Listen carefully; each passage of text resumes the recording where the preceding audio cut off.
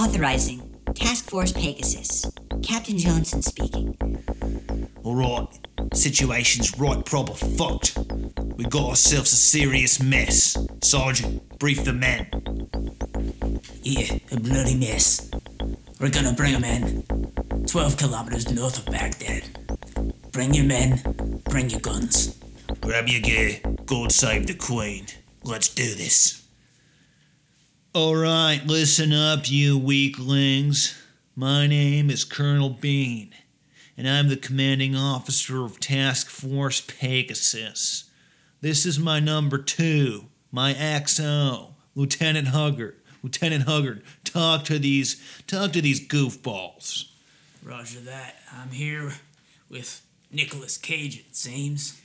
That's right, Nicolas Cage, Colonel Bean, whatever you want to call me, call sign Diamondback. Today on 805 in Revolt, guess what we're doing? Have you already guessed? Are you intuitive? Are you psychic? Is it in the title? We're talking about Call of Duty Modern Warfare 1 and 2.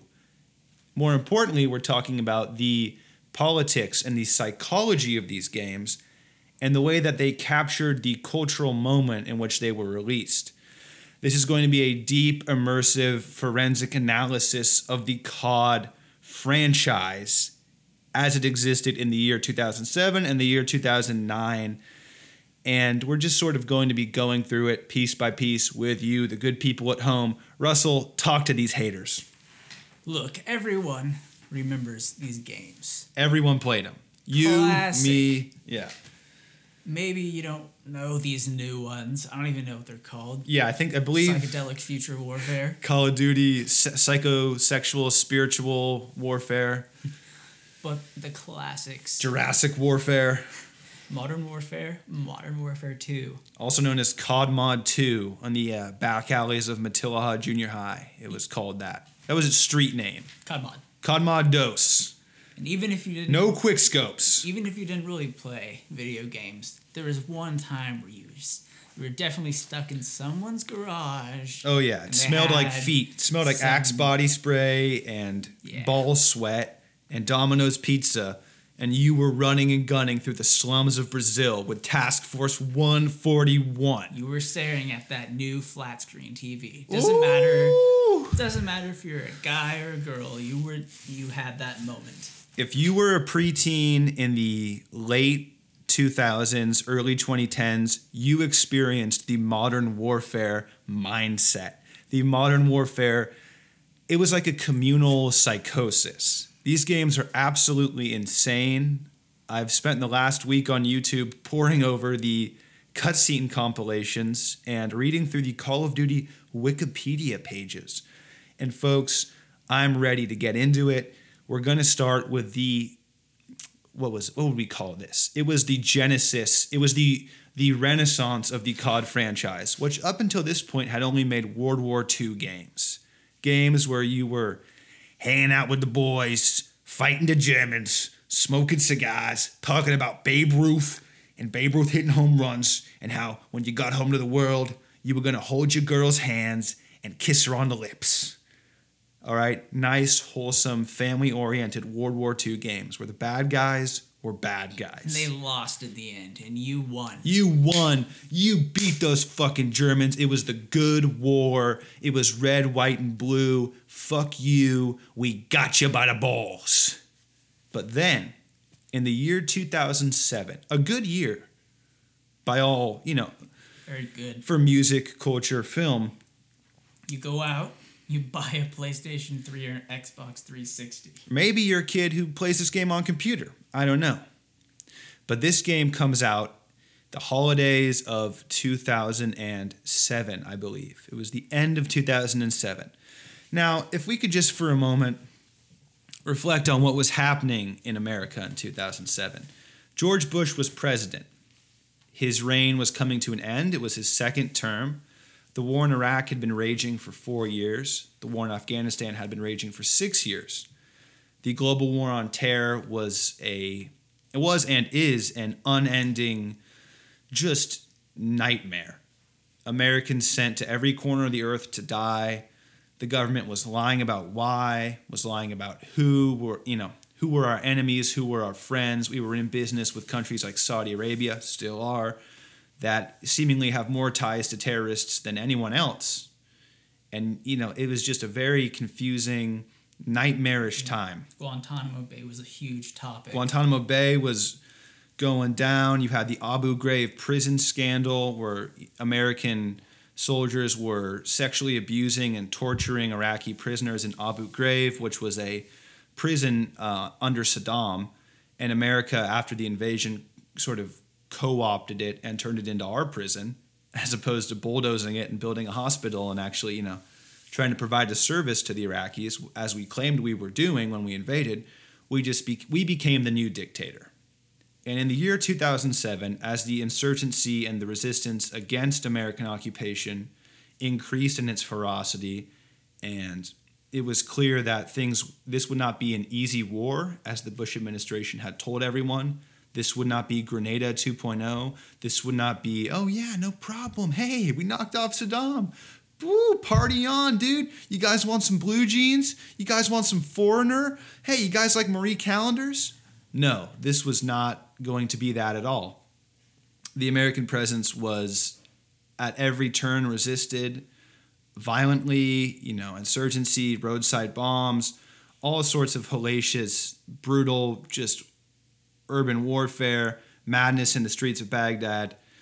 And so in 2007, the Bush administration embarked on what's now known as the troop surge. And they deployed an extra over 20,000 American soldiers into Iraq. Every soldier who was already in Iraq had their tour of duty extended. And this was the idea of, we're just going to go all in. The full weight of the American military will be brought down on Iraq. And as this is unfolding in the background, COD comes out. And this is a time the national atmosphere was very tense. The anti-war movement was faltering. There was this prevailing sense of, as I remember it, being in sixth grade, 6th or 7th grade, I think I was in 6th grade, there was this prevailing sense of just kind of hopelessness and just apathy. It was really a sad time. And Sam, what better way to get rid of that stress than Call of Duty Modern Warfare? What better way to boost the morale of the American citizenry than to show them that war isn't that bad? It's kind of cool. It's kind of cool. There's stories. Forget those things you hear about. Yeah, prisoners being tortured, children being slaughtered by military contractors. Like, what? Hit the snooze button, libtards. We're talking about some cool shit here. We're talking about rolling tanks down, blowing some shit up, making some wisecracks with your buddies. Maybe riding in the snow. Mm-hmm. Maybe there's a snow mission every now and then. It's not always going to be desert warfare, dipshits. Wake up. It'll be fun. Let's get some Russians in here. Yeah. Have a good time. Some vodka. Yeah, let's expand NATO membership into the Eastern Bloc. Why not? What could go wrong? So this was also, as the war in Iraq intensified, as the troop presence was expanded by the tens of thousands, and there was seemingly no end in sight, George Bush and his administration, his foreign policy machine, also was pivoting a more hawkish stance on Russia. And they outlined the construction of a missile defense system in eastern Poland and a radar base in the Czech Republic, both countries that had, historically been in the Russian sphere of influence. And of course, NATO membership was going out into the south of Europe, the former Yugoslav states, the Baltic states, Estonia, Latvia, Lithuania. And from the Russian perspective, this was encroachment. Vladimir Putin compared the building of the base in Poland to the Cuban Missile Crisis, basically drawing a parallel between, Soviets moving nukes right on our doorstep to now the Americans putting their troops right on Russia's doorstep. So all this is happening, and the game Call of Duty comes out. And wouldn't you know it, the game's story is split between two alternating threads. First, you start in the Middle East. So the game's campaign starts in the year 2011, which the Game came out in '07. You start in 2011.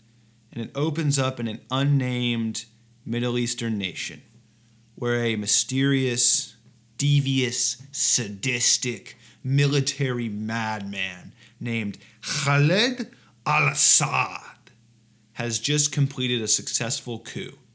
He's fully assumed control of the country.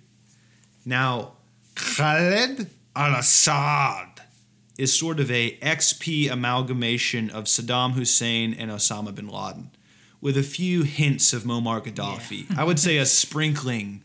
You know when you sprinkle a little cinnamon in your oatmeal? When they don't have A light little sprinkling of Gaddafi. Now, I believe Saddam had been executed when this game came out, but bin Laden was still very much at large. Gaddafi was still running Libya, and al-Assad's, the man with a very similar name to him, Bashir Assad, was still running Syria. Totally. They totally just took names. Yeah, this is pre-Arab Spring when this game came out. So you still had Mubarak in Egypt, Assad in Syria. Gaddafi was still big dicking in Libya, doing, like riding dinosaurs and getting plastic surgery. So, anyways, our antagonist, Khaled al-Assad, has taken control of this unnamed oil-rich. They make it clear that this is an oil-rich country. He's taken control. And just like he's a weird mix of bin Laden and Hussein, his ideology is a half-baked combo of the Saddamist Arab nationalism and the bin Laden jihadism. It's all very vague. It's like he's oppressing a people, but he's also doing terrorist attacks. Yeah, the one thing that's made clear, all very vague. The one thing that's clear is that this dude does not like the West. He hates the West. He hates denim. He hates Justin Bieber. He likes the Quran. And he wants to nationalize his country's natural resources, which that's going to be a probby-wobby for Uncle Sam. So I'm just going to quote Khaled al-Assad. I'm going to quote the speech he makes to start the game. Okay, these are his words, not mine, Mr. CIA man. Our armies are strong! And he does talk like this. I want to be clear, this is actually how he talks. And he wears a maroon beret, and all his followers wear maroon berets. They're the Maroon 5. Our armies are strong, and our cause is just. As I speak, our soldiers are nearing their objectives, by which we will restore the independence of our nation. Our noble crusade has just begun. Just as they laid waste to our country, we shall lay waste to theirs. So that's how the game starts, is with this menacing, very generalized kind of cookie cutter bad guy speech. It's definitely for young teenagers. Yeah. Because you go, I recognize that. Yeah. Is that Saddam Hussein or is that bin Laden? Or... This is for if you've taken a social studies class. Yeah, it's like the first. Yeah. You're like, oh, okay, I think I understand that these guys are bad and America's good. Uh-huh. They're all wearing matching berets. Yes. So they're either mimes or they're terrorists. There's nothing else these guys could be. And it's pretty clear they're terrorists because al-Assad executes the president of this country, who he had just deposed this guy. He executes him. And you get to one of the missions, this is a first-person game, you assume the role of the president as you are led to your execution. And you watch as al-Assad and his men burn shit and are drinking and shooting their guns in the air and doing all kinds of evil stuff. Evil. Ooh. Evil Muslims. This is what the Middle East is like. Yeah, very scary stuff. Now, of course, us being sixth graders. Yeah, you took that shit in. You're like, these guys are bad. This is some serious shit. Yeah. Mom, do you know what's going on with Khaled al-Assad? Do you even read the news, Mom? Or is it maybe, Mom, I have to go to my friend's house because I can't let you see that I'm playing this game. Mom, I'm part of a Black Ops team. And you are, because you get to play, sixth grade Sam Bean, for a few hours a day. You get to put aside your gangly-limbed, smelly existence and become Sergeant Paul Jackson, the most awesome American, red-blooded, firm handshake giving, garage full of power tools type dude who's part of a Marine Force recon team, which is the elite sort of long-range infiltration intelligence gathering unit of the Marine Corps. Now his team is led by Lieutenant Vasquez, who's a big, thick king with a sort of a Vin Diesel vibe. Yeah. He says, "Hey, Jackson, get on the..." And then you have Paul Griggs. I'm sorry, just Sergeant Griggs. I don't know where Paul came from. You have Griggs, who's your totally jacked, machine gun toting, wisecracking black guy, who at one mission, you fight your way through a state television station, and Griggs takes control of the broadcast, turns off the propaganda, and puts on hip-hop music, and says, "That's what I'm talking about." So that's who Griggs is. Yeah, he's, they wanted to make sure that everybody playing the game, no matter what color their skin, could have a friendly person to look at, I guess. Yeah, Griggs is a... I mean, man, it's a really... There's no character in this game that's not stereotyped. Exactly. When a person in the game talks, their words appear as subtitles, and when Griggs says shit, it's spelled S-H-E-E-E-E-I-T, like shit, like Clay Davis from The Wire. The only person who doesn't talk is you, character, because you Sergeant are you. Paul Jackson is a man of few words. Sergeant Paul Jackson is a disembodied machine gun floating through a war world. So, the Marines invade, because they're like, fuck this bullshit, Al-Assad, fuck your beret, fuck everything you're about. You ride in helicopters over the choppy waters of the Gulf, past the oil rigs, which is a cool mission intro. This game is really fucking cool. I cannot stress that enough. Very bad, but cool. You're looking for Al-Assad, you're kicking in doors, you fight through the television station like I already mentioned. He's nowhere to be found. He's MIA. All right? As this is going on, you start to like, where is Assad? Where's this dude? He's in his presidential palace. The intel comes back. You launch an all-out assault on the presidential palace, which is a digital reconstruction in the game. It's the identical picture of Saddam Hussein's Republican palace. And now the Republican palace was Saddam's. It was the seat of his power. It's where he had all his meetings with his boys, with the Ba'athist Party. It was a huge, opulent, just like medieval style. And don't forget the statues. Yeah. And everywhere there are the statues that look exactly like the Saddam Hussein statues. Oh, in the game, yes. Yeah. As you're walking through the streets of this unnamed, oil-rich, exotic land, there's these massive, just like dominating the landscape are these statues of Al-Assad that look strikingly familiar. Yeah, I think I've seen that before. Didn't they pull those down? Kind of looks like the Oscar statue. Okay, so you fight your way to the presidential palace. You're in an Apache attack helicopter because Sergeant Paul Jackson does it all. He's not a pussy. He doesn't just have one thing. He plays guitar, drums, he sings. It's awesome. Paul Jackson is a beast. But you know what? He's a man. And every man must die. And when it turns out that Al-Assad is not in his palace, but rather a nuclear weapon is, and that fucking weapon goes off, it kills everyone. The entire American forces are detonated, eviscerated. Well, so, who are you? You're on a helicopter. You're in a helicopter and it spins out of control, crashes into the ground. There's a brief little mission where you're trying to say you're like crawling through the rubble. Oh my. And your vision is obscured, and you're like hacking up your lungs, and you're experiencing this. You're a 12-year-old kid, and you're watching this like apocalyptic nightmare from the first person. And you see other people. Yeah, you see begging for help. Yeah, and you're just like you're looking at it, and then you wait, and then you're like, "Fuck, this is awesome." Mom. I've grown up. So this is what nuclear weapons are. Yeah, but the main point there is that Al-Assad had WMDs. He had them. He had them. We had to go in because despite what the liberal media was telling you, despite what Noam Chomsky and his communist friends were telling you, this motherfucker had WMDs. You want the proof? The proof is Sergeant Paul Jackson's dead body. It's so sad. It was a nightmare. You just met this guy and you became him. I was him. I lived his life. I loved his wife. I flipped burgers for his children. But turned out Giuliani was right. Giuliani was right. Bush was right. Rumsfeld was right. Al-Assad had nukes.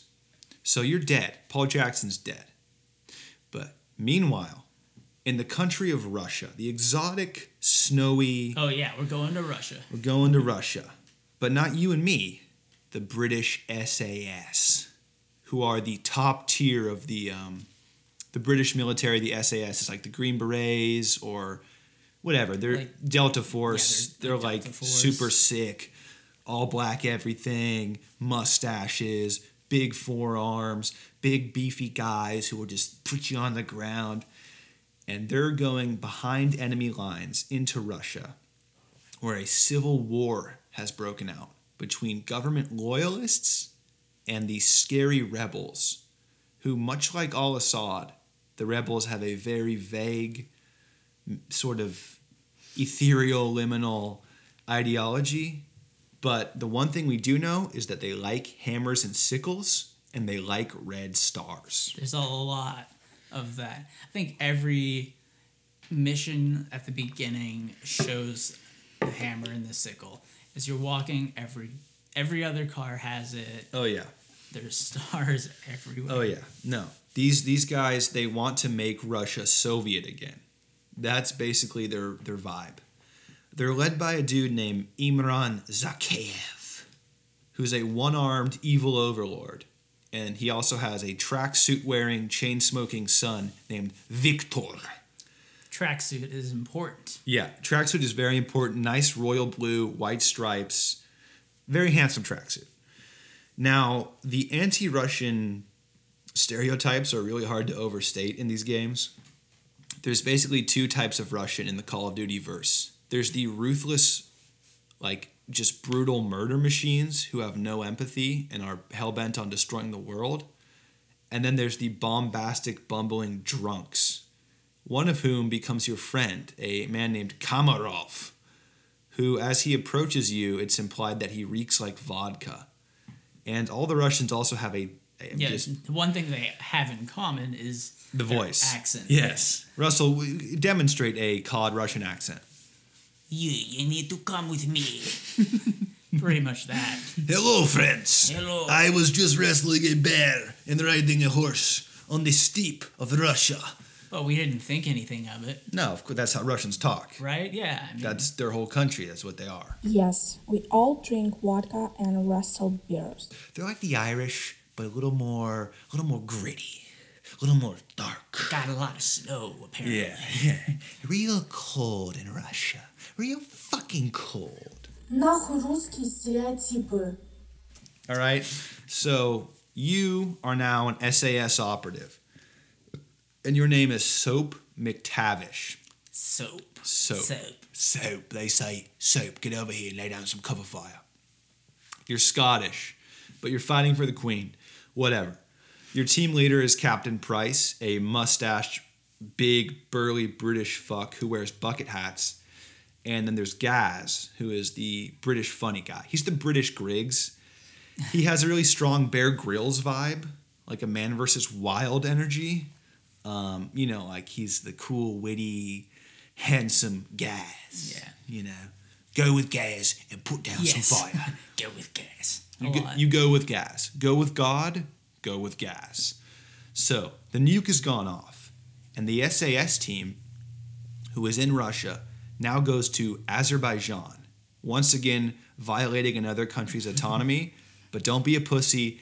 Everyone is doing it. It's cool because they're SAS and they're sneaky and... They go in behind enemy lines. You thought those Americans were cool at the game when they burst through the door. The British are way sicker. And these guys come. Nothing was as fun as the British missions. So, they find out that al-Assad is hiding in a safe house in Azerbaijan which is also a Muslim country. So, of course, logically, since all Muslims are united in a conspiracy to destroy Justin Bieber and destroy Domino's Pizza, of course he'd be hiding there. Wake up, liberals. Yeah, and why not? I mean, they're all the same, and Yeah, they pray to the moon god and come on, wake up. they all have the same names. They all sound the same, at least the way the video game says it. Yeah, all my knowledge about Islam is from the Call of Duty franchise, but that's a pretty reputable source, and these guys are up to no good. So, the SAS boys, Captain Price, Gaz, and Soap, they infiltrate into Azerbaijan, and wouldn't you know it, the intel was proper. Al-Assad is hiding out in a fucking safe house like a cowardly bitch. Now, were they predicting the future, kind of? In regards to what? Bin Laden. I mean, Maybe. that was kind of. Maybe. I think making these games and all these random stories, they're bound to make one little prediction. I think it's more likely that the CIA wrote these games, and since the CIA was hiding Bin Laden, that it's sort of a Freudian slip. Yeah. But anyways, this pussy is hiding in a fucking safe house. He's not man enough to detonate the bomb on the ground. He did it remotely like a fucking pussy. Like, you're not even tough, dude. So Captain Price beats the shit out of him. They show you torturing him. Yeah. Beating him brutally while he's tied to a chair. And then you execute him. No due process. You don't bring him in for capture or to stand trial for human rights abuses. You just shoot him. And when that happened in the game we were playing it, yeah, just like when the nuke went off, it was cool. Like, that's cool. This is cool. It's cool. Well, he had it coming because he killed Sergeant Paul Jackson. The bad guy. You're like, oh, they're beating him up. Oh, they shot him in the head. Yes. Yeah. So then the team links up with, wouldn't you know it, Sergeant Griggs, who miraculously survived the explosion. It's not mentioned how. He just did. Why would they mention it? Yeah, Griggs, he's nuclear proof. And America and Britain form a multinational task force to take down Imran Zakhaev, the evil one-armed Russian. Are you getting confused by the names? Because we were too. Yeah. They end with Z's. Okay, so Zakhaev, he provided the nuclear weapons that Assad used. Now, Captain Price has this epiphany, and he says, I knew Zakhaev. I took a shot at him in 96. Flashback mission. What? Dark origin story. Captain Price was sent on an assassination mission from the Queen to kill Imran Zakhaev in 96. But he fucked it up, and he just blew the guy's arm off. Yeah, probably one of my favorite missions in probably the whole Modern Warfare games. It was cool at the time, and it's probably cool now. I haven't played it in a while. It's probably fun regardless. Doing research for this episode gave me like a hankering, like a Jones, to just be back in Cameron's garage with a controller, 2 Mountain Dews deep, smelling my own farts, just carrying out Black Op assassinations. And yes, folks, it is a flashback mission. The year is 96. Nirvana and the Notorious B.I.G. are on top of the charts. And you are crawling through the weeds of Ukraine on a top secret mission to assassinate Imran Zakhaev. Now, Captain Price, when he's telling you his flashback story, says, this was the first time our country had ordered an assassination since the Second World War. Which is just incorrect, I want to say. Patently false. But true to the 6th graders we were. Of course, you're like, oh man, well, if the Queen wants this guy dead, it must be serious. But just for the record, the British government and the SAS in particular, they like assassinations. They do them all the time. Just ask the Irish. The SAS committed a litany of human rights abuses and extrajudicial killings during the unrest in Northern Ireland. That's what they were known for, was torturing and murdering Irish peasants who were standing up for their rights. So, okay, whatever. You're crawling through the weeds of Ukraine. enough of that gay shit, right? Back to the game, all right? Where are you heading? You're heading to Pripyat, the town that was left vacant by the Chernobyl nuclear disaster. As Captain Price says, Chernobyl was Christmas for the bad guys. They tried to get their hands on nuclear fuel rods. Couldn't let that happen. So, you crawl through the wastes. You take a shot at Zakhaev, but you only hit him in the arm. Blow his arm off. Zakhaev hates you. Now, I will say that this mission, the great thing is that you go through Pripyat, and you kind of hear about Chernobyl. Pripyat. And then you find out that this, the Chernobyl accident was a thing that happened in real life. Yeah, I know, it was real. And you're like, as kids, in a way, some of these things, I don't know, got us learning about history. No, I learned about Chernobyl through Call of Duty. Yeah, same for me. So it's kind of weird sometimes. It's a weird way to be introduced to a concept is by immersing yourself in a first-person recreation. Very, very dark, strange way to teach children is by having them, saunter through the Cold War and shoot it out with, I don't know, very strange stuff. Yeah, and I'm not sure if in 1996 or at any time after the disaster you could just go in there and just get nuclear rods. I think you would. You could if your name was Imran Zakhaev. He's a crazy son of a bitch, isn't he? So you blow his arm off. He hates you. He hates Captain Price. He decides, all right, fuck it. Fast forward back to 2011. Zakhaev says, I've had enough of these fake-ass haters, bruh.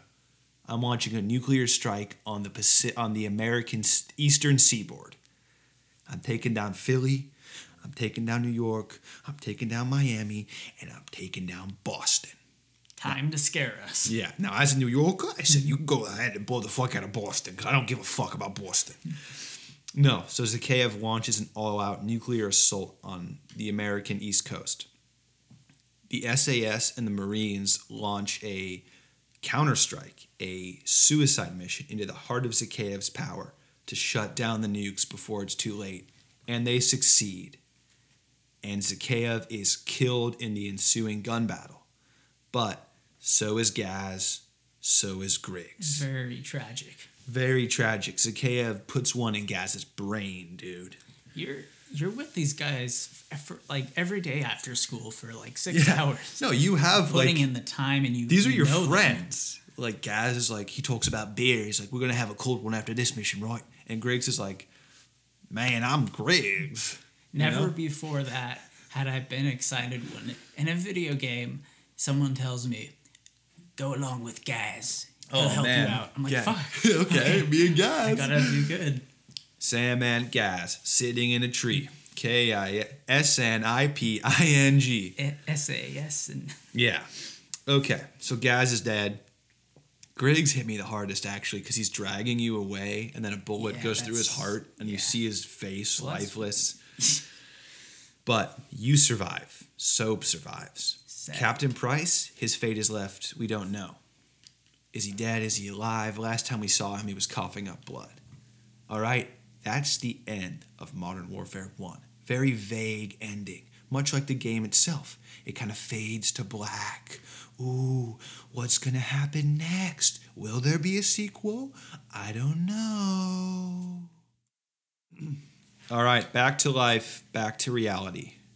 Call of Duty Modern Warfare 1. We've beaten the game. We're up and out of 6th grade. We go to Matilaha. We're now in 8th grade. We're coming out of our cocoon. We're in that gross, puberty anamorph phase. Yeah, you're sweating a lot. Nothing makes sense. Your limbs are too long. Your hands are too big. There's all kinds of things happening. You don't like it. Yeah. And you feel the need for something. Yes. Something you once had in 6th grade. You feel empty. But gym class is scary. There's all these guys you don't know. Some of them pull your pants down and might make fun of your wiener. And maybe your name is Sam. I don't know. Okay, the year is 2009. Obama is president. A different president. Different president. And it's Obama. He's nice. He's cool. He plays basketball. He's like fun. It's like lit. Obama. He's also a war criminal. That's right. The Obama administration maintained a very, very hawkish foreign policy. They were just more PR savvy about it. Well, we didn't know that at the time. No, of course we didn't. We were like, look at Obama. He's awesome. He's cool. But he was also expanding the war on terror to different countries. He was vigorously investing in an American drone program that would kill people without due process, that would murder civilians, that even killed an American civilian without any sort of legal process. Just drone striking motherfuckers left and right. And the Obama administration also, this is when Hillary Clinton was our Secretary of State. These are during his early years. Obama ran on a platform of the Russian reset. We would draw down tensions with Russia. We would have a good working relationship with the Russian people. Now, Hillary Clinton had a meeting with the Russian Foreign Minister, Sergei Lavrov, and they brought this big red button. Remember the Staples button on the commercials? Yeah. Hit that for binders and paper. It was like one of those buttons, big red button. And they wrote what they thought was the word reset in Russian on it. But it was not the word reset. It was the word overload. Okay? So they presented the Russian foreign minister, who's a tall guy. He's like 6'4". I like this guy. They presented him with this big button, and they're like, it says reset. We're going to reset our relations. Now, the optics of the button are troubling enough, given that our two countries spent years with, their fingers on the metaphorical button of nuclear destruction. So the optics are troubling enough, but... The fact that we just are trying to do this big thing, and it's the reset, and yeah. you can't get the fucking button. You'd think the State Department has maybe one person who's fluent in Russian, but I guess not. I guess that's how little they tried. But really, I think it's more emblematic of how little they cared, and that this was just a sort of a very shallow photo opportunity. So whatever. They present him with this button. He's like, if you watch the video, he's like genuinely mystified. He's looking at them like, are you... He doesn't know what to... Like, because not only does it not say reset, it says overload. And it says like, overload. It's kind of like if you remember the Academy Awards with when Moonlight. it said Emma Stone. And right. they said La La Land. Well, it was like when that woman was staring at it. Yes. Trying to figure out it was what that the fuck to do. exact vibe. Only this was a lot more consequential, I would say. Maybe. I don't know. La La Land should have won. Just kidding. Didn't see it. Never saw it. What do you think of La La Land, Russell? Me? Yeah.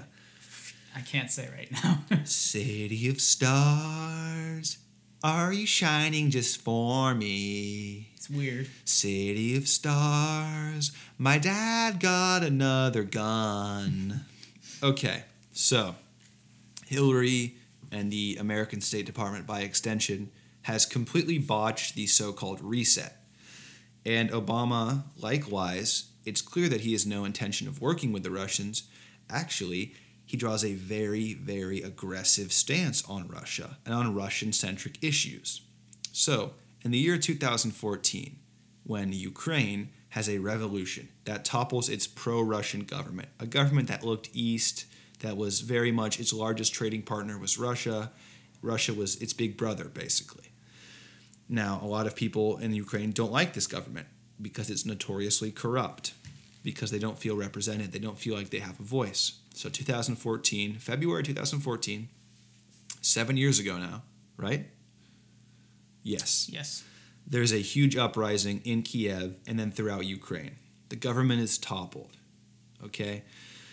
New leaders are brought in. These are the opposition leaders, and they want to establish close ties with the EU and the United States and the Western world. They want to move away from the tight, dependent relationship with Russia and towards the sort of Western European democratic model. Obama and his boys aggressively back this revolution. In a 2016 survey, 34% of Ukrainians regard this revolution as an illegal armed coup. So there's mixed feelings about what happened in 2014 in Ukraine today. Yeah. It's just one of those things where it's like, just let the people of Ukraine do it. Hands off. If they want to have a revolution, but it's not our business. But, The U.S. is notorious for being like, oh yeah, well, here you go, take more guns, give it to whoever you want. You guys like to party? You guys like girls? You guys like coke? So, a new government is brought in. They're very pro-EU, very pro-United States. Putin and Russia, they see this as more encroachment. America's already adding more and more European countries to NATO. They feel increasingly threatened, increasingly encircled, like America is drawing a noose around Russia's neck, which we kind of are, tactically, strategically, like that is what's happening. In eastern Ukraine, an area where there's a lot of ethnic Russians, Ukrainian citizens, ethnic Russians, who speak Russian, who have family, cultural, historic ties to Russia, they oppose the revolution. And they rise up and have a counter-revolution of their own. And Putin supports this counter-revolution. He sends the troops into the Crimean Peninsula, and Russia annexes the Crimean Peninsula, adds it to the Russian Federation. There's a referendum, a vote is held in Crimea. It's a contested vote. I think the UN doesn't recognize it as legitimate, but regardless, 97% of the people in Crimea voted to join the Russian Federation. So Russia fully annexes Crimea. To this day, it's now part of the Russian Federation, which no other nation recognizes that as legitimate. But during Obama's time in office, tensions with Russia were at not an all-time high, but they were higher than they had been in a long time, decades. Yeah. They were very high. I think one of the key reasons that Obama took such a hard line with Russia is because he needed a boogeyman. But he knew his boogeyman couldn't be Islamic terrorism because that was Bush's boogeyman. And Obama had ran on a very sort of, we're going to reconcile, we're not going to be bigoted, because the Bush administration was very open with its anti-Islam, with its, wholesale labeling of Islamic people as terrorists, with its unconstitutional surveillance of mosques in New York and on the East Coast, with the FBI violating Muslims' rights. And that was why it was kind of, it doesn't matter if you like the movie or not, but that's why Sacha Baron Cohen was able to do that Borat movie. Right. That's a reflection of the Bush administration. Yeah, the scene at the rodeo where he sings that George Bush will drink the blood of Iraqi men, women, and children, I think is pretty reflective of the atmosphere I remember feeling as a kid during the Bush administration, where it was rah, rah, rah, fuck them all. But if he had been playing, a character that was supposed to be from some area of Russia and all funky and said, drink the blood of Russians, they probably would have just been kind of confused and been like, they wouldn't have been in such outrage.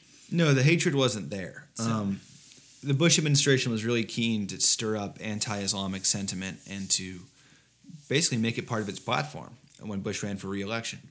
So Obama knew he couldn't have that same stance. So he pivoted towards Russia as his bad guy and to the slandering of the Russian people as this evil, looming, imperial, just dominating machine. When in all reality, that's kind of what we were doing.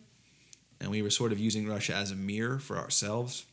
That's some deep psychology, bro. You're seeing yourself and your enemy, bro. You are your biggest hater, bro.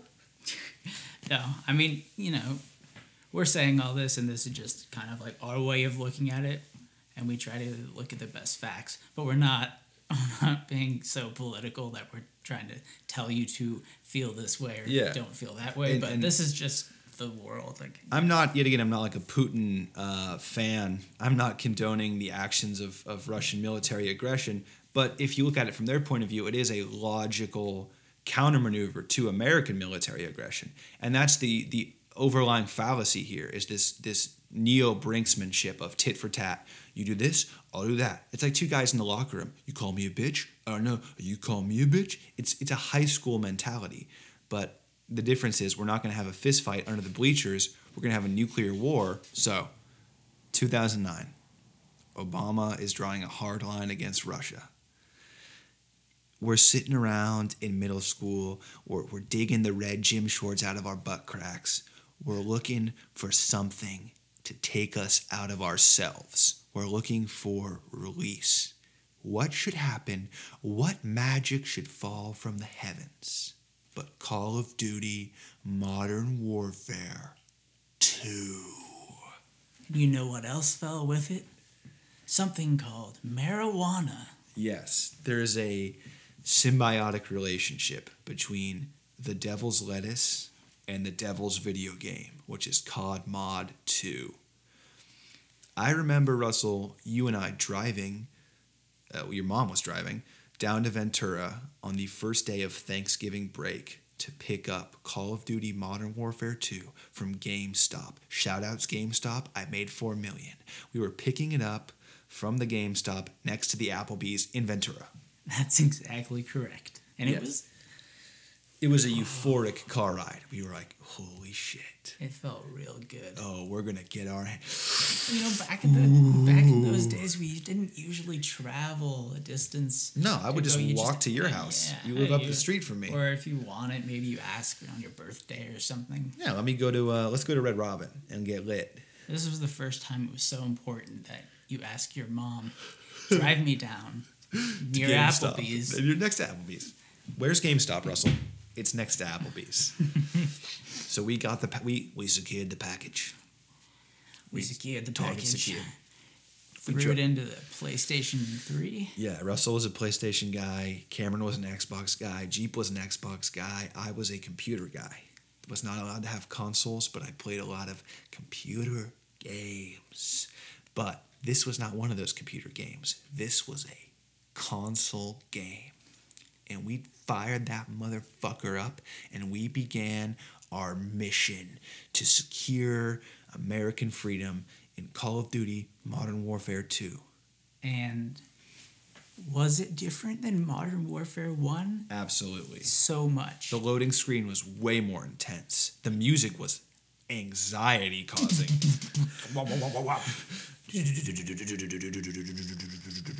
So, Call of Duty Modern Warfare 2 opens up in Afghanistan. Where else? It should be said that this game takes place in the year 2016. It came out in 2009, takes place in 2016, and that's one thing they got right.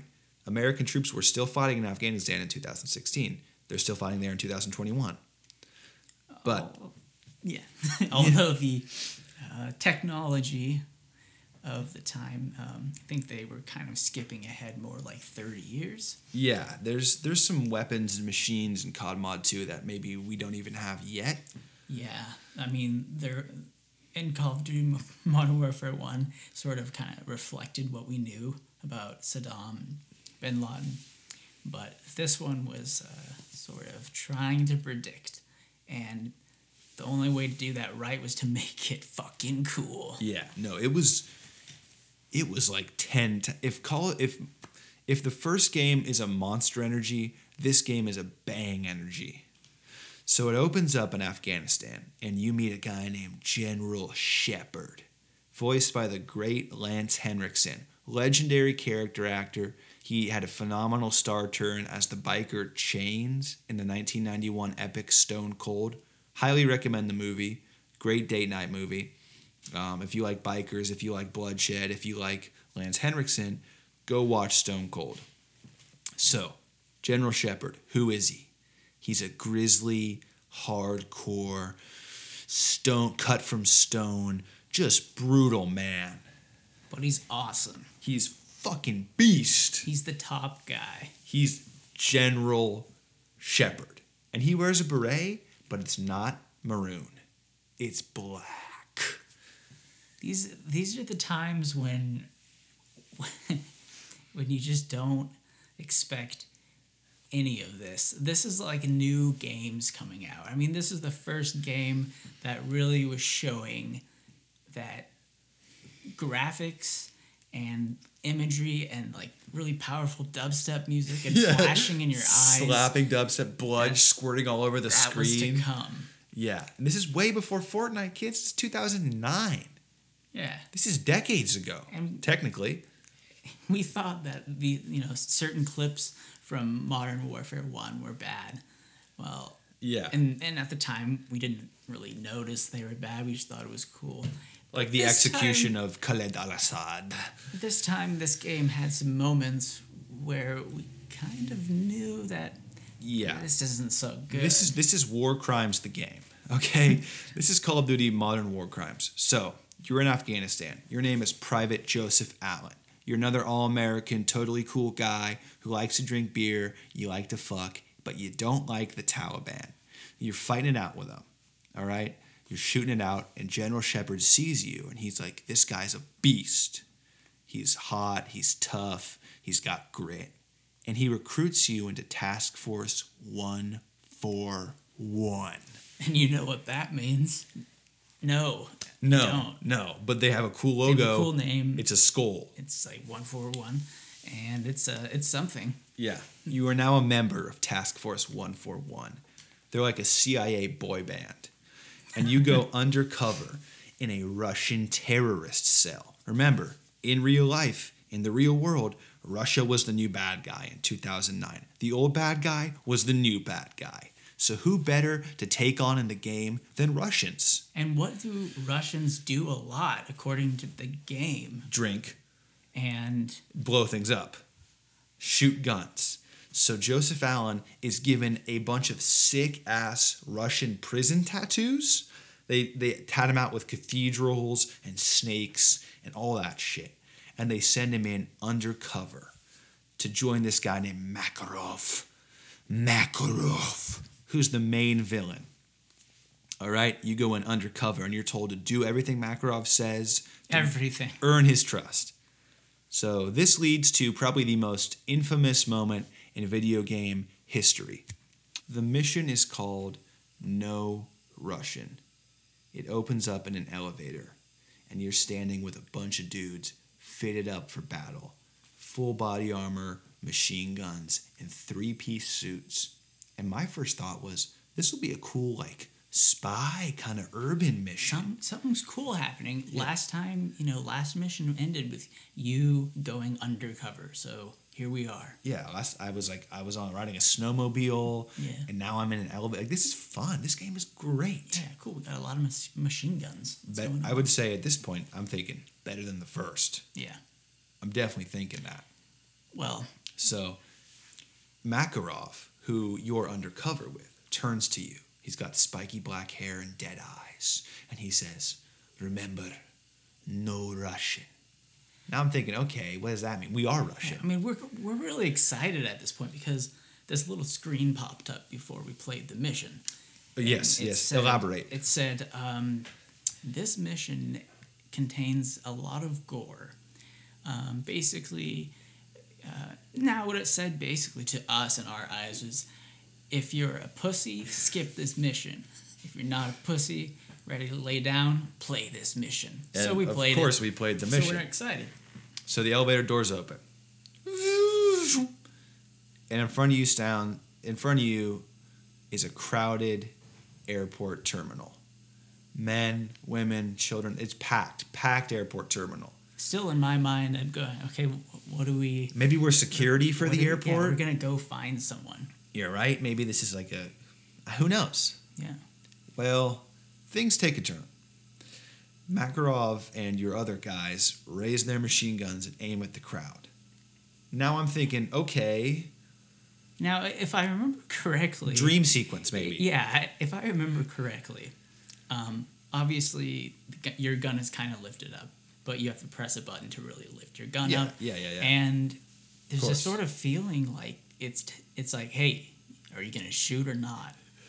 And it's really weird. Well, you don't want to blow your cover Yeah. with Makarov. Yeah, and you're like, Because Shepard told you not to. if you don't shoot, are they gonna like shoot you? Do they know? Right. So they start unloading on all the people in the airport. innocent people. Just people, just regular day folks trying to fly to St. Petersburg to watch the football game or whatever the fuck Russians do. I'm trying to block this in my head and just think there's something in the video game for this to make sense. So I guess I'm kind of shooting too. No. I was holding the trigger down. Yeah. You have to. You have to can't just blow hold your it. cover. Yeah. So you commit a mass murder. No. Yeah. Like, There's blood. There's screaming. if this happened in real life, it would probably be the highest like. No, it's like you're killing hundreds of people by the time the mission ends. The police show up, you fight with them. It's seeping into my juvenile brain that this is inherently wrong, but I can't stop playing the mission. Yeah. And I mean, it's Because I can't blow my cover. I'm sure everyone, people listening, have either played it or heard of it, and probably some people don't know about it. It's truly hard. But I don't really want to go into the details of what you do.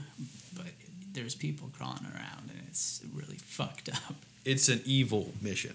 So it ends. You get to your getaway van, and Makarov turns to you, pulls out a pistol, and shoots you in the head. He knew you were CIA the whole time. He knew it. And just like the first Modern Warfare, the beginning character, the American The guy. American hero, Joseph Allen, is gunned down. And for what? Why did you play that mission? Just to learn that they knew you were CIA? And to see how truly bad Makarov is. In case you had any questions Yeah. about what you were going to do. It wasn't like they would...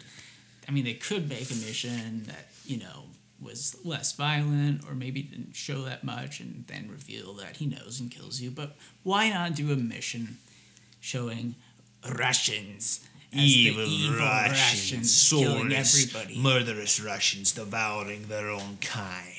And then making us, 8th graders, Framing America. do it. That's the gist here, is Makarov did this to frame the United States, and it works like a charm. And Russia is gearing up to invade our country as retaliation. Well, Shepard is like, holy fuck, bad news for us, boys. And we're thinking, we just played this mission and killed all these innocent people. It was really terrible. How do we feel? Let's keep playing. Yeah, I mean, we have to make this right somehow, right? Yeah. So Shepard sends Task Force 141, who you're now playing as a member of. He sends Task Force 141 to Brazil to track down Makarov's arms dealer. Brazil! Cue the shakers, cue the horns. You're going to Rio de Janeiro. Now, Russell, you are the 805 and Revolt podcasts. You are our Latino expert, being that you are a quarter Mexican. Please explain to us, how realistic was this portrayal of favela life in Call of Duty? Oh, so realistic. I mean, don't you know that Soccer. that Latin America, all of South America, Latin America, it's all the same. I mean, oh man, when you're in Brazil, they portray it like you're in Cuba in 1950, and it is, maybe 1960, and it is just so spot on. Yes. People are wearing short sleeve shirts. There's sort of just pan flute music playing in the background. The sun is out. They're driving randomly. They're just driving Soviet vehicles. Yeah, in Brazil. And Brazil has a lot of Soviet vehicles. Everyone knows this. Yeah, Okay. everything's bad. So you're tracking down an arms dealer. You find him, and what do? You torture him with a blowtorch. It shows this. Yes. Now, the man doing the torture is your new comrade, Ghost, Ghost. who never shows his face. He Really wears damn a cool. ski mask the whole time. He's the Gaz of this game. He is a cool guy. Ghost. So Ghost and you torture this motherfucker, and he gives up that Makarov has an arch enemy that he keeps hidden in a gulag in Siberia. This is Makarov's number one enemy, and he locks him up. So let's fucking go to Siberia. So let's go Why from Brazil not? to Siberia. It's a quick flight. Yeah. It's close by. Let's So- make every place generic. Right. So you and the boys in Task Force 141 gets on a JetBlue flight, because they fly JetBlue because, they're thrifty. They get on a JetBlue flight. They go from Rio to Siberia. That's like a 2-hour flight. Like, whatever. So what? So what? Watch a Fast and the Furious movie. We'll eat some peanuts. No biggie. But what they don't know is that the Russian menace has invaded the United States. They have stormed the capital. They've dropped in. They've and dropped in Red who Dawn would've style. Who would have known it's so easy? It was effortless. You got MiGs flying over the interstate. You got Ruskies parachuting into Northern Virginia, which is where you now play as an American soldier. You're in the Virginia suburbs, and you're fighting it out with Russians in house-to-house combat. And you're thinking, holy shit. Can this really happen?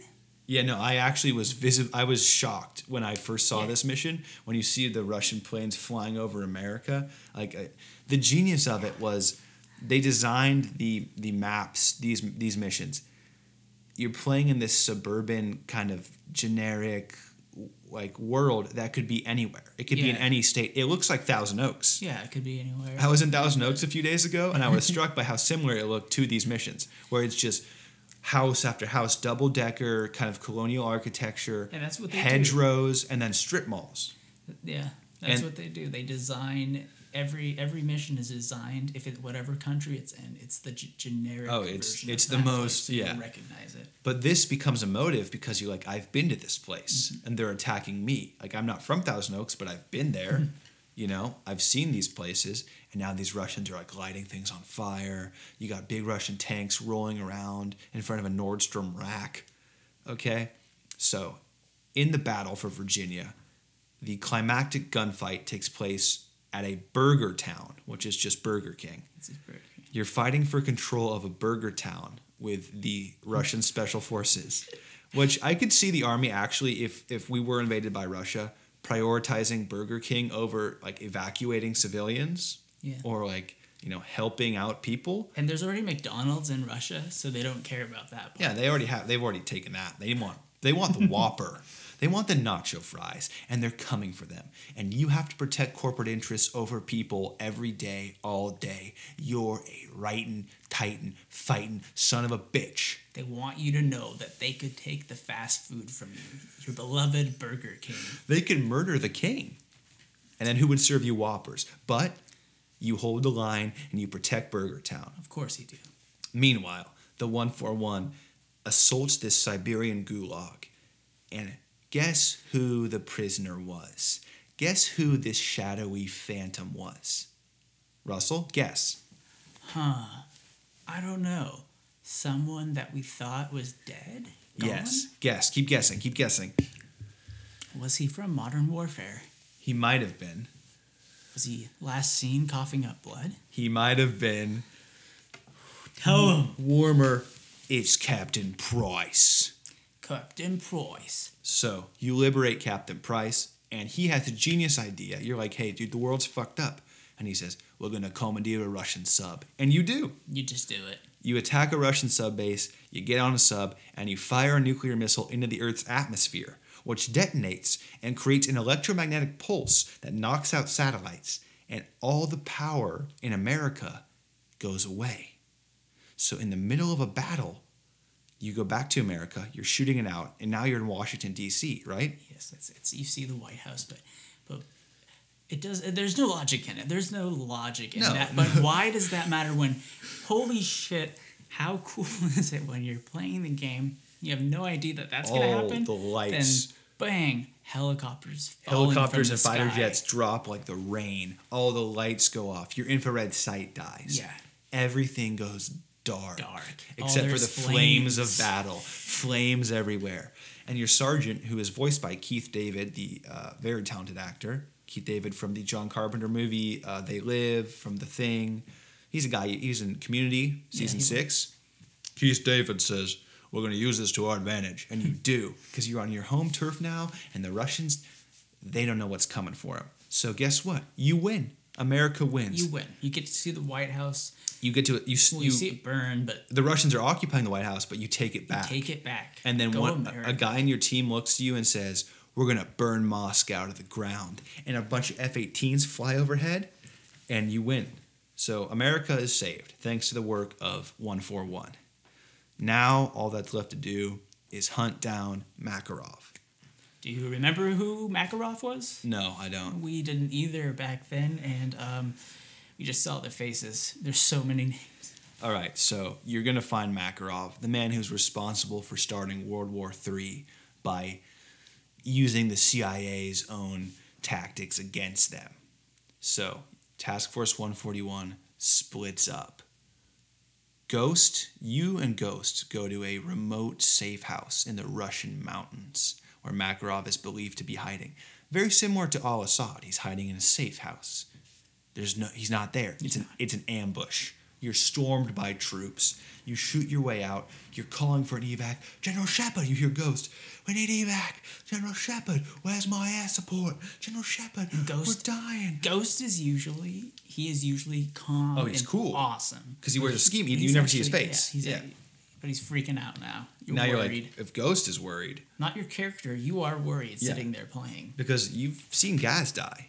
And you've seen Griggs die. And you're getting flashbacks. You know how war actually is. Yeah. I mean, folks, you lost a checkpoint. You had to go back. Okay? You bear the scars of the modern warfare. But hey, you shoot your way out. And finally, the cavalry comes. Black Hawks descend. Guys in all black zipline down. Who is it? Who is it? Who's rescued me? A big transport helicopter comes down. The back opens up. General Shepard. Hell yeah. All-American hero with a big-ass Magnum revolver in his hand. And he's firing at the Russians. Get in! Get in! You run to him. And you hand him the hard drive from Makarov's computer, which you took as sort of a compensation prize. You're like, okay, we'll get the intelligence. Do you have the hard drive? He asks. Here it is, sir. You hand it to him. Slow motion. Slow-mo. And you know what happens Good. in slow-mo. That's one less loose end, he says. He shoots Ghost. So sad. He shoots you. What? You drop to the floor. No. His men pick up your bodies and they do a 1, 2, 3 heave ho kind of a thing where they throw you into a ditch. They pour gasoline on you. Shepard walks up, lights a cigar, takes a big fucking drag, and tosses that Cuban onto you.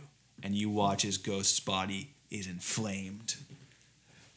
And you are further inflamed. You see yourself burning. Yeah, it reminds you of the original Modern Warfare when the nuke goes off and you're crawling around the Holocaust. And you think to yourself, is this really the end of a video game where I had to commit genocide in this huge airport? I committed mass murder to be killed by this man. And what a twist! And it was shocking. And what a I was like freaked out when it happened. Yeah. But it gets to, I think, the genius of what COD is telling us, that the real enemy is the deep state. General Shepard is the deep state, and the deep state is pulling all the strings. And let's be honest, he's probably a pedophile. Yeah. Right? I mean, he seems cool, but Tom Hanks seemed cool. But guess what? Tom Hanks is a pedophile. So yeah. Now, Captain Price and Soap are able to avoid being murdered by Shepard's men, who are called Shadow Company, which is really cool. Yeah, that's very cool. That is cool. But your character died, and that's what's important. Yeah. And you're kind of pissed off. And now you're playing as Soap once again. And it's Soap and Captain Price back in the saddle. And they devise a crazy, reckless, wild suicide mission to take out General Shepard. Where's he hiding? In his mountain fortress in Afghanistan. Full circle, baby. Yeah, he's like a warlord. He's like a warlord. Yeah. He's like a warlord with his own private army. And how are they funding this private army? Probably trafficking heroin. Yeah, I do think this was sort of a genius. It's like Call of Duty, as reactionary and right wing as its politics are. They're also sort of admitting that the military-industrial complex does whatever it wants and has free reign and isn't constrained by any checks and balances and is just like a murderous leviathan. So that is what it is. You go to Afghanistan, you find Shepard, you shoot it out. He's winning. He's on top of you. He's beating the shit out of you. He's beating up Captain Price. With your last breath, you pull out a knife and you throw it. Slow-mo. Slow-mo. Now, slow-mo is something that after that they like to use a lot in Call of Duty games. Slow-mo became a mainstay of the COD world. Like every mission had it. But But back then, this is only the second time you've seen slow-mo in the campaign. Yeah. And the knife finds its mark in General Shepard's face. Dead. we got him. Yeah. I mean, we got him. Folks, we got him. Now, what's next? What's next? You get medevaced by your friend Nikolai, who's a Russian gregarious helicopter pilot. You kind of sit playing the game, not really playing, but just watching it end. More thinking about the fact that you got shot in the face and burned. I mean, you don't really give a shit anymore. It's just you're sweaty again. You're exhausted. You're You're sweaty. You have to go to school tomorrow. You have to go to school. It's Tuesday. You got that English class first period. You didn't do the homework. But you look forward to it because everyone's playing it. Everyone is playing. When you get to school the next day, you just look forward to talking to everybody about it. This was the one redemptive quality of Call of Duty Modern Warfare. Everybody played it. Every kid from every social group, every caste of the middle school caste system played COD mod. It wasn't hard to beat the game. No, you can put it on Recruit, which I did. I mean, no shame in my game. I played on Recruit, fellas. It only takes a week about. I mean, some depends on who you are. Depends on how much Mountain Dew you drink. In my case, it was a lot. Dew, a greasy Xbox 360, and you can get faster. But Shepard is dead. Ding dong, the witch is dead. Deep State has been destroyed. Modern Warfare 3 comes out. Neither of us have ever played it. We don't give a fuck about it. It's non-canon. So this is the Call of Duty episode. This is the retrospective. I think Black Ops is a whole other thing. Black Ops wasn't really our vibe. We played it. The first one was kind of interesting. They tried to make connections, but no. After this one, I think sort of the scene that captures the politics of Call of Duty. We'll leave you with this. The scene that best captures the ethos, the philosophy of these games, is when General Shepard is talking to the Secretary of Defense, who is a cuck. That's how gnarly the COD universe is, that the Secretary of Defense is a soy boy. Yeah.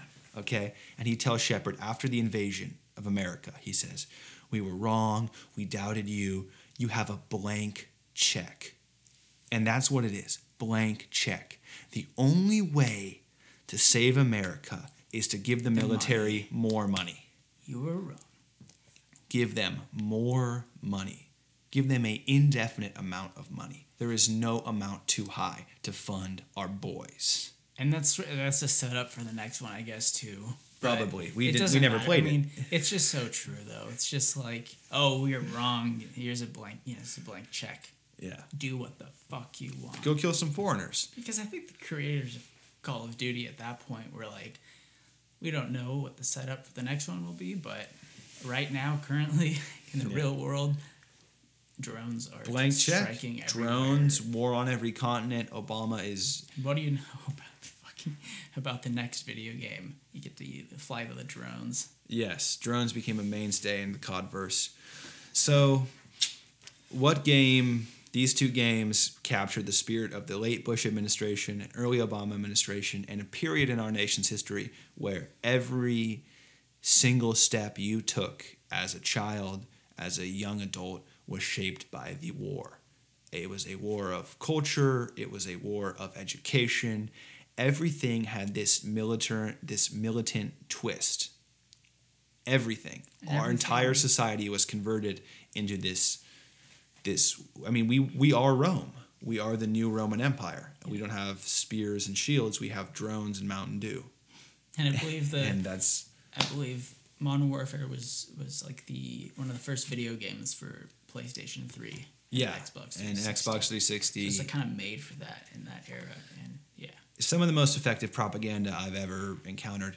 This podcast especially goes out to those who were to those soldiers, early... to those brave soldiers who killed Shepard. It goes out to everybody who was in their early teens. Yes. When these games. If you were 12 when these games came out, like we were, if you fought alongside Griggs and Gaz, if you fought alongside Ghost in the favelas, if you took down... You saw that nuke in the sky that... just shut down the U.S. power grid. Yeah. That for some reason was the right thing to do. Yeah. This is for you.